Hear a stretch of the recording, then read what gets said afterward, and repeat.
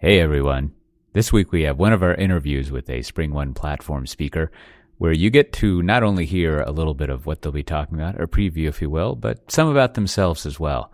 Now we have Spring One platform coming up in my hometown, Austin, Texas, October 7th to 10th. Now if you're listening in the future, this is in 2019. Sorry if you missed it. You have to write a letter to me. Tell me how 2025 is doing. Always curious. Anyhow, you should take a look and register for it. If you register before August 20th, you'll get a nice discount from it. Otherwise, if you just go to springoneplatform.io, you can sign up for it and come see us in Austin. So with that, enjoy the interview. Today, I'm joined by Madhura Bhave, one of our Spring team members, who will be presenting at Spring One Platform. And we're just going to talk a little bit about Madhura, her background, and what she's going to be talking about. So Madhura, if you would start us off by sharing a little bit about yourself. I know that our audience would love to know more. Yeah, sure. Thanks, Mark. Thank you for having me. And I guess I'll just introduce myself for starters. So as Mark said, my name is Madhura Bhave, and I am a member of the Spring Boot team. And now I'm also working on Spring Initializer, which is the library that powers start.spring.io, which is probably the second favorite place on the internet for a lot of you. I think I started working on the Spring team about 3 years ago at Pivotal. But I've been at Pivotal for 6 years now. So I joined in 2013. I know it's been a long time. And I just finished 6 years this July. And before Spring, I used to work on Cloud Foundry.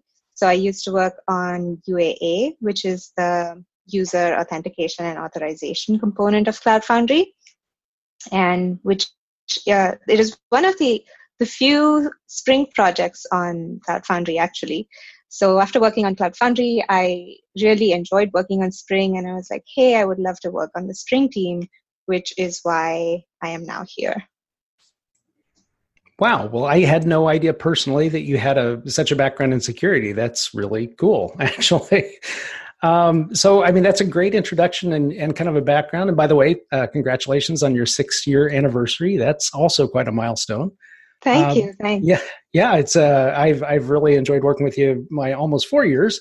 So I'm trying to catch up, but obviously that will never happen. So, but if you would kind of maybe expand a bit on how you got into tech in the first place, kind of maybe how you got into development, or if you had other roles before you moved into a development role. I know a lot of us have worn a lot of hats over the years. So if you wouldn't mind giving a bit more of your pre-Pivotal, pre-Spring background. Yeah, sure. So I've always been a developer. I think I actually got into tech a long time ago. So as a 17-year-old kid back in India, when I finished high school, I kind of had to make the decision of where I want to go next and what career path I want to pursue. So a lot of my family actually, they're doctors, and I was that kid who wanted to do something different. So I was like, hey, I know I don't want to be a doctor for sure because my family is all doctors. That's not really a valid reason, but I guess that was me at that time. That works for most of us, right?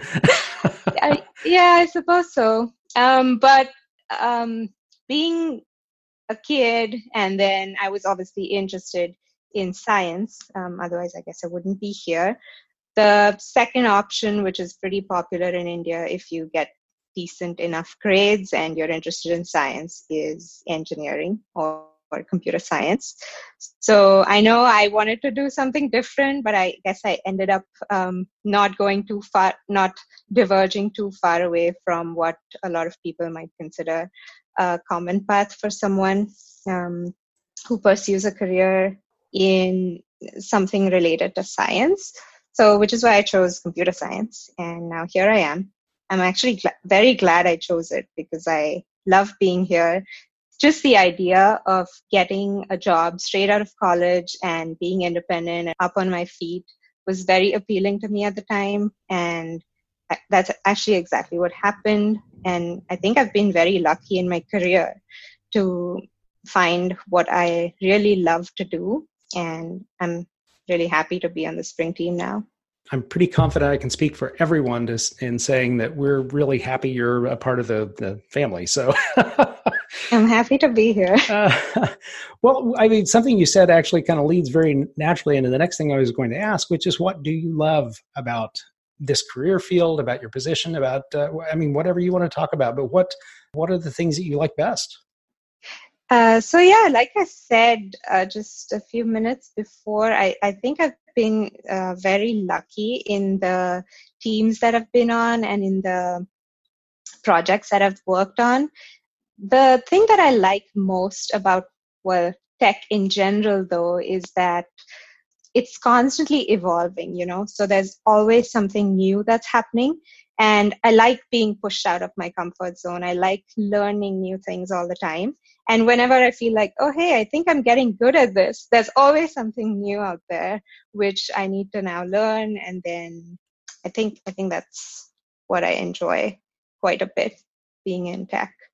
Kind of keeps you on your toes, keeps It you... does keep you on your toes. And yeah. I find it, I guess, good to be challenged, but I know there are a lot of folks who don't necessarily appreciate that on a day-to-day basis. But our industry is such that with frequent changes and the never-ending stream of changes, you really have to enjoy that kind of thing. So if I could maybe ask, how do you stay on top of it all? I mean, that's a lot of volume of change kind of coming nonstop, always. What are your suggestions, advice? Yeah, I think especially now in the past few years, or maybe it's always been like that, but I think since I've been around in the industry, there's been a lot of change in the way applications are being built. So you started with monolithic applications, which I guess ran in servlet containers somewhere, which you deployed as a WAR file. And then with the move to cloud and self-contained applications, that moved to you creating, I'm talking all about Java, so you creating runnable jar files and then pushing those directly to the cloud. And then it moved from that to something more where you package your application as as a Docker image and then push that. And then there's functions and serverless. So there's all sorts of things, as you're aware, Mark. So for me, I think there's always the aspect of trying to figure out what is just a hype versus what's really going to stick around and what really makes sense for the particular use case that you are trying to solve. There can be a lot of this hype created around new trends where people just jump on the bandwagon and, say that this is the next big thing, whereas that might not necessarily be true. So I think for me, it's trying to filter out the noise and trying to figure out, okay, hey, this is what makes sense. So this is what we should focus on. And I think in the open source world, it's more about like reading there's so much content available out there on the internet that it's more just about reading and researching, I guess. Yeah, which I guess if you don't mind me taking a completely self-indulgent question out here and asking you is how do you cut the noise? Because there really are so many things, even that are really interesting and that may turn into evolving trends. How do you filter out the things that you feel like, maybe it's just a matter of, you kind of feel like you see kind of where the industry is going, or maybe it's more directly relevant. But I find it sometimes kind of difficult with the cacophony of voices that you hear coming out and people espousing the latest thing, and sometimes things that look like they're going to be pretty big trends kind of fizzle very quickly. How is there anything that you use kind of as a rule of thumb, or is it just a matter of kind of following things far enough to kind of see how they, whether they start to go up or down, and then? I think for me, one of the first things the one rule of thumb that I follow is that if I see something on Twitter, I don't always immediately believe it, or I don't always. Right. I'm not like, oh, okay, so and so. No matter like how many followers they have or whatever, I don't always believe it if it's just the one person or a few people saying that. I need to go and read about it a little bit more myself, or right. Watch YouTube. I think YouTube videos, there's so many out there now. They play a pretty big role in how I learn new things, because I just find consuming video content easier for me. Maybe I have like a low attention span or something, but I find YouTube videos a faster way for me to learn about something than maybe reading articles or something like that. So I try to see what everybody is talking about out there, and then I go and look up YouTube videos. And I guess at some point I just have to decide for myself. Well, that's actually a kind of validating for me as well, because I kind of fall into the same category you're talking about, whereas I think the YouTube videos, and obviously they're not all conference videos, but I think there is something to be said for this constraint that we have, like with conference videos or with just generally accepted formats, maybe, where we have a 30 to 60 minute tops exposition to a topic. Of course, you can't exhaustively cover anything that way, but it certainly forces you to kind of focus to where you can learn an awful lot by, maybe sitting down for 20, 30 minutes with a video, 50 or 60 minutes with a video, and maybe kind of capturing at least a pretty good coverage of a particular topic. So I find myself learning the same way. I'm always looking for hacks, and obviously you do excellent work, and I any chance I get to pick your brain on that, I'm going to take. So Yep. Well, I mean, kind of along that same vein, in terms of conference videos and whatnot. Last year at Spring One Platform, you presented about mastering Spring Boot's actuator, which is a very important topic. We're talking in terms of monitoring metrics and what have you. So how, if I could ask you a little bit of a different take on that, how has your thinking on that particular topic or related topics changed over the past year? Well, I think it's a topic that it doesn't really change that often. So the reason why we did that talk last year was because Spring Boot 2.0 released in, I think, March of 2018. So Spring One Platform was one of the big Spring conferences after Spring Boot 2.0 was released. And a lot of the actuator infrastructure and the way you would write your own actuator endpoints was overhauled as part of the Spring Boot 2.0 release that went out. So everything that people knew about Spring Boot well, I wouldn't say everything, but a lot of things that were hard to do in Spring Boot 1.5 with actuators and actuator endpoints, which we thought could be improved. We did that. We took that opportunity in 2.0 and we redid a lot of the actuator infrastructure, which is why a dedicated talk for just the Spring Boot actuators made sense, because there was actually so much to talk about. It took up a whole hour. The other thing that I really am and even was excited about at that time was the actuator integration with Pivotal Cloud Foundry. So this has been around since Spring Boot 1.5, but with Spring Boot 2, it also supports WebFlux applications and Jersey applications along with Spring MVC applications. And I think I spent quite a bit of time integrating Pivotal Cloud Foundry's UAA authentication to work with Spring Boot's actuator endpoints. So once you were logged into Apps Manager, which is the UI for your apps on Pivotal Cloud Foundry, you wouldn't need to have any separate authentication or authorization for accessing your actuator endpoints. So that's something that was and still is very special to me, that integration, which is why I think we decided to include that in our talk last year. So I wouldn't say anything's changed. It's we have seen, what's interesting is once we rewrote the actuator infrastructure, writing custom endpoints became much easier than it was in Spring Boot 1.5.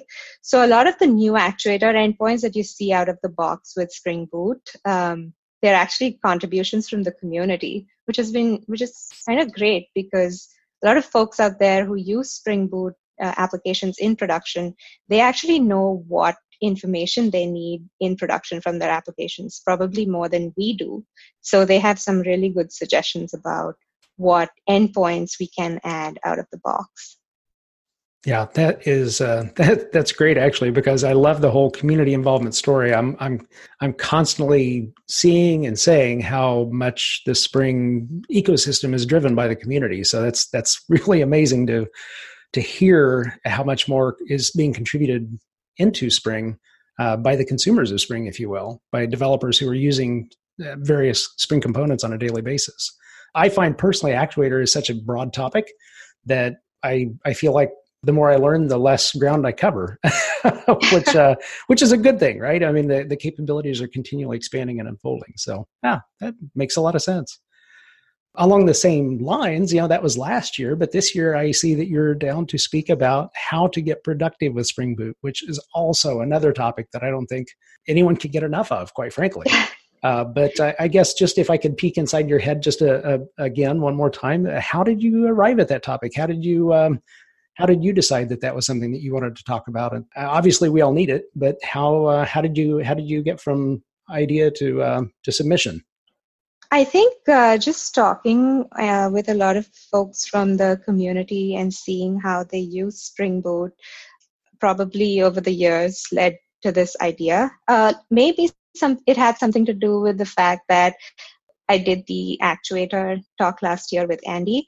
The actuators have some useful endpoints for debugging your application and getting useful diagnostic information about your application, which can lead to productivity in one way, right? Because it gives you like ease of access to the information that you would otherwise need to maybe hunt for and spend more time and I guess be less productive. So I thought of expanding that idea into, okay, so Spring Boot already gives you a lot of things out of the box and it makes you productive right from the get-go, I guess, because it takes an opinionated view and it cuts off most of the boilerplate that you would need with a Spring application. But how do you use Spring Boot in sort of an idiomatic way so that it makes you even more productive? How do you, once you've written your application, how do you debug it and how do you grow it and maintain it? There's things such as IDE support for configuration properties. There's slice tests for writing faster tests and helpful debugging tools. I think all of these together, there's like little bits here and there that Spring Boot provides out of the box, and all of them together contribute towards this increased and enhanced productivity experience for developers, which I think, like being a developer, I think that's something that most developers like to be productive. So yeah, I think it'll be interesting. Oh, I'm sure of that. Actually, one of the things that I always feel like we don't really talk enough about, and this is me personally, so 100% on target, 100% out of line, but I've always felt that productivity is the biggest thing. Developer productivity, developer velocity is the biggest thing that Spring Boot brings to the table, among several other benefits. But I really think that out of all the different things you could employ to get the job done, that Spring Boot really kind of gives developers superpowers.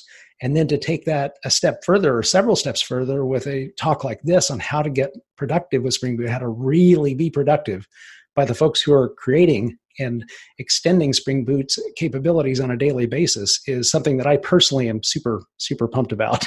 So, and darn it, I had another question in my mind, and you kind of already covered it. I'm sorry. Yeah, darn it. I should have hidden that better, I guess. But yeah, I guess that covers the essential parts of who you are, what you're going to be talking about, what you have talked about, where you're excited about the topics in general, which I think is something that, again, I speak for the community, and this, I think we're all really excited to come hear your talk. But if I could kind of scope out a little bit at this point and just ask, what's your favorite thing about Spring One platform in general? No pressure. So, no, I know. I really like going to Spring One platform. I think I've been going there since I've been on the Spring team. I think I even went the year before I actually joined the Spring team, because I was working on Cloud Foundry, and since it's Spring One platform now with a lot of the Cloud Foundry talks and things like that, it made sense. So I think what I really like is the fact that it's the one time in the year that the entire spring team is in one place at the same time. And it's really nice meeting everybody from the team and everybody from the community who's out there to learn about spring. I think it's a really great place where everybody can meet and just talk about all things spring, learn about spring. And it's not just a one-way street, right, where people from the community can ask us questions. It's also that we get to hear so much from folks from the community, that there's actually a lot of issues that we worked on that stemmed from somebody's suggestion or idea that we heard at Spring One platform. So just those interactions and meetings make it quite special. Along those lines, wasn't Spring Boot something that actually came out of discussions at a particular Spring One 2GX back in the day? Or am I remembering that wrong? No, I think you're right. I think the issue, I don't know the issue number, but it has the reference from Spring One platform and how it led to Spring Boot. So it's actually an issue in Spring Framework, I guess, but it did lead to Spring Boot, yeah. Nice. It's a very dynamic cooperative, right? Absolutely. Well, and again, I think you kind of covered my last question, or one of the questions I wanted to kind of wrap up with. But I'll just to see if you have anything more to add. Why would someone consider coming to Spring One platform? Why should they attend? And you've already talked about the chance to get access to the Spring team and maybe run into some folks that might be kind of difficult to cross paths with on a daily basis if you're located in Miami or Boston or Detroit or wherever. But anything more you want to add before we kind of wrap up here? No, you said it. It's spot on. I mean, just getting to meet people that work on the Spring team. If you have anything you'd like to share with the Spring team, it's a great medium to do that. And the talks are pretty relevant to what's the latest and greatest going on in Spring and in the Cloud Foundry world. So I think overall it's a great conference to attend. Wonderful. Well, in closing then, if I could just ask, what would be the best way to reach out to you? You have a Twitter account, right? I know you do because I follow you, but where can people follow you and keep up with what your latest thoughts are and announcements are? So yeah, I think Twitter is the best place. I am on Twitter. It's Madhura Bhave 23 is my Twitter handle, and I am on GitHub as well. So if anybody has any bug reports or enhancements requests for Spring Boot, GitHub is the place to, I guess, raise an issue. The one thing I did want to mention, since we are talking about Spring One platform, is I would really like to meet the women who use Spring and who are attending Spring One platform. And so if someone's out there who wants to meet me, I would really love to. So feel free to reach out to me on Twitter and we can definitely catch up at the conference. Absolutely. That sounds great. Well, thank you very much for your time. Don't want to keep you away from the code too long, but really appreciate you pausing and just chatting with us today, and see you and everyone else at Spring One platform in Austin, Texas. Thanks, Mark. Thank you very much, Madhura. Well, I hope you enjoyed that interview. I sure did. Hey, and as a bonus for listening this far, if you want to register for Spring One platform, the wonderful conference we have coming up October 7th to 10th in my hometown, Austin, Texas, when you go to spring1platform.io to register, you can use the code S1P200_MHeckler. That's MHECKLER. That's Mark's last name. You can find the discount code if you go to pivotal.io/podcast as well. And that'll get you $200 off the registration fee, price, winning admission, however you want to think about it. Well, we've got several of these coming out. So if you enjoyed this one, you should check out the other ones. And otherwise, tune into the regular Pivotal conversations each week or so. And we'll see you next time. Bye-bye.